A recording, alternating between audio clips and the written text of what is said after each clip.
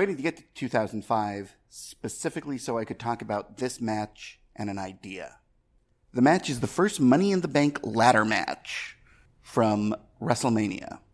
And this is the one that was in Los Angeles and had the great movie parodies that opened. And we're on the commercials with Steve Austin as the guy from Gladiator with my personal favorite, Kurt Hennig and Christy Hemme doing When Harry Met Sally. Actually, I take that back. Booker T and Eddie doing Pulp Fiction. Although the most perfect was Undertaker doing Clint Eastwood in Dirty Harry. But this match was proof of the evolution of the brawl and this new sort of middle ground. WWF and then WWE ladder matches started in the early 90s. A lot of people forget that Hart and Michaels had one. I think Hart and Flair may even have had a ladder match. But there were a couple in the 90 to 92 time frame. 94, of course, you got Michaels versus Razor, which redefined the ladder match. It really did add an element of stunt show. That's what Shawn Michaels brought to the match. And in 95, they did it again and got even better results. The ladder match became, I don't want to say overused, but it was pretty darn frequent. You had things like the Rock versus Triple H with all the slow climbing and the rest periods, and it was lame. But then you had, of course, TLC, which Edge and Christian were the masters of. But then you had a period where TLC had stopped meaning as much. And they did some other great ladder matches along the way. The Money in the Bank was a way to get a lot of fairly strong mid-card guys on WrestleMania. And it was Jericho, Edge, Christian, Shelton Benjamin, Chris Benoit. Remember, that's Chris Benoit, who would later become the monster who murdered his wife and kid before killing himself. And Tyson Tomko was out on the outside, which was important, because he sort of played a role in the match. But the match itself, when we look at it through today's lens, when you consider other multi-person matches, such as one of my personal favorites from a couple of years ago, the New Day versus the Usos versus the Lucha Dragons. I thought there was a fourth one in there, but maybe I'm just forgetting. Was it the Dudleys? No, they weren't back yet.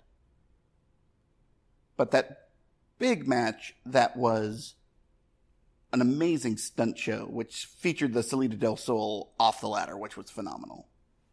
When you have guys like Kofi Kingston and the guys who will do the big spots, that's a different level than what this was. This was a better laid out match. Oh, Kane was in this one too. I forgot about that. This match was laid out beautifully.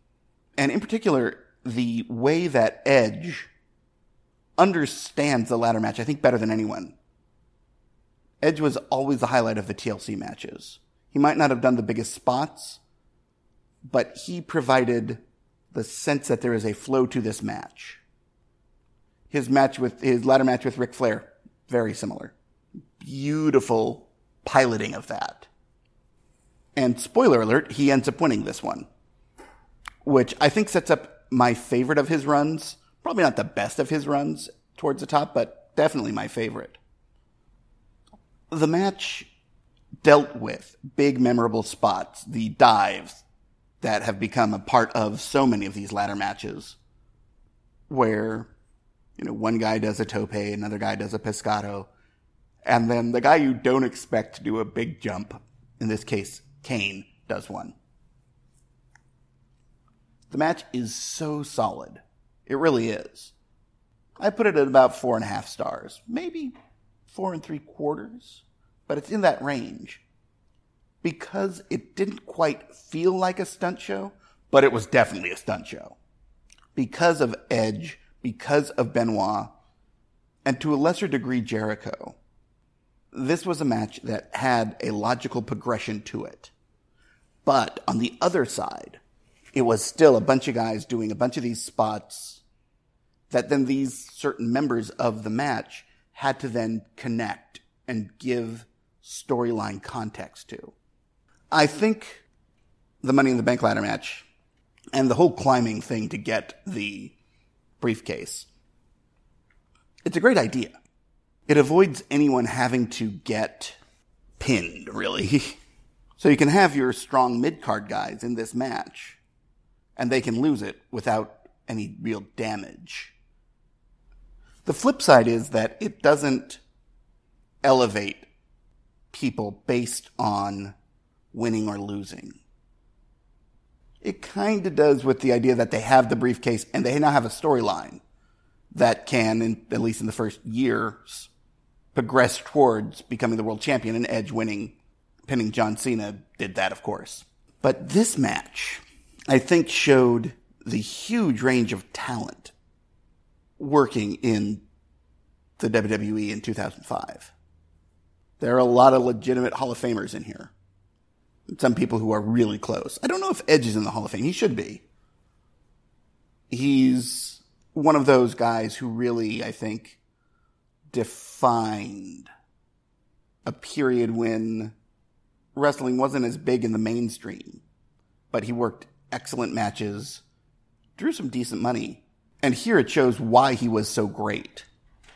It was his ability to thread a match. And here, actually, I think this is really the point where we're starting to get what would be the teens version of Jericho.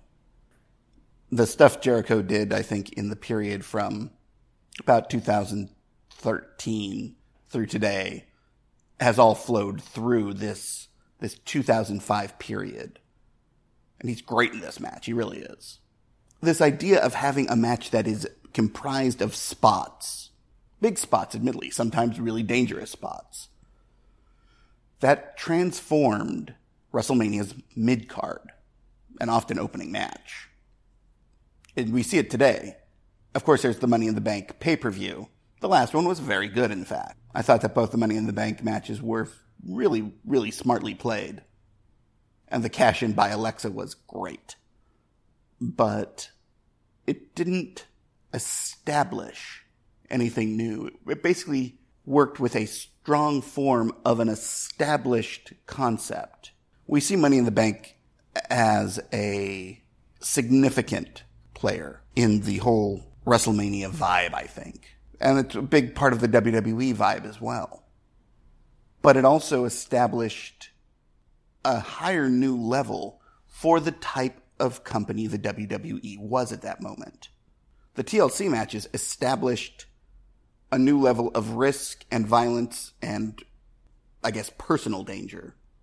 That, of course, was building off of the stuff that Mick Foley had done in the 97-98 frame.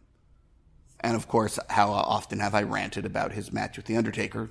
Happened 20 years ago yesterday as I record this. And the company didn't really learn anything from that. But here, it's slightly toned down in the violence range from the TLC matches. But it is ramped up in the spot as definer portion of the idea. This is a great match. I recommend watching it, and particularly watch how Benjamin does his work, calls his moments, and how Edge is generaling this match. It sort of becomes obvious after the second or third viewing. It's a great match and a really defining brawl for how a WWE can still maintain these dangerous brawling concepts like a ladder match while going for the PG-13 market. It's a really strong match. Watch it.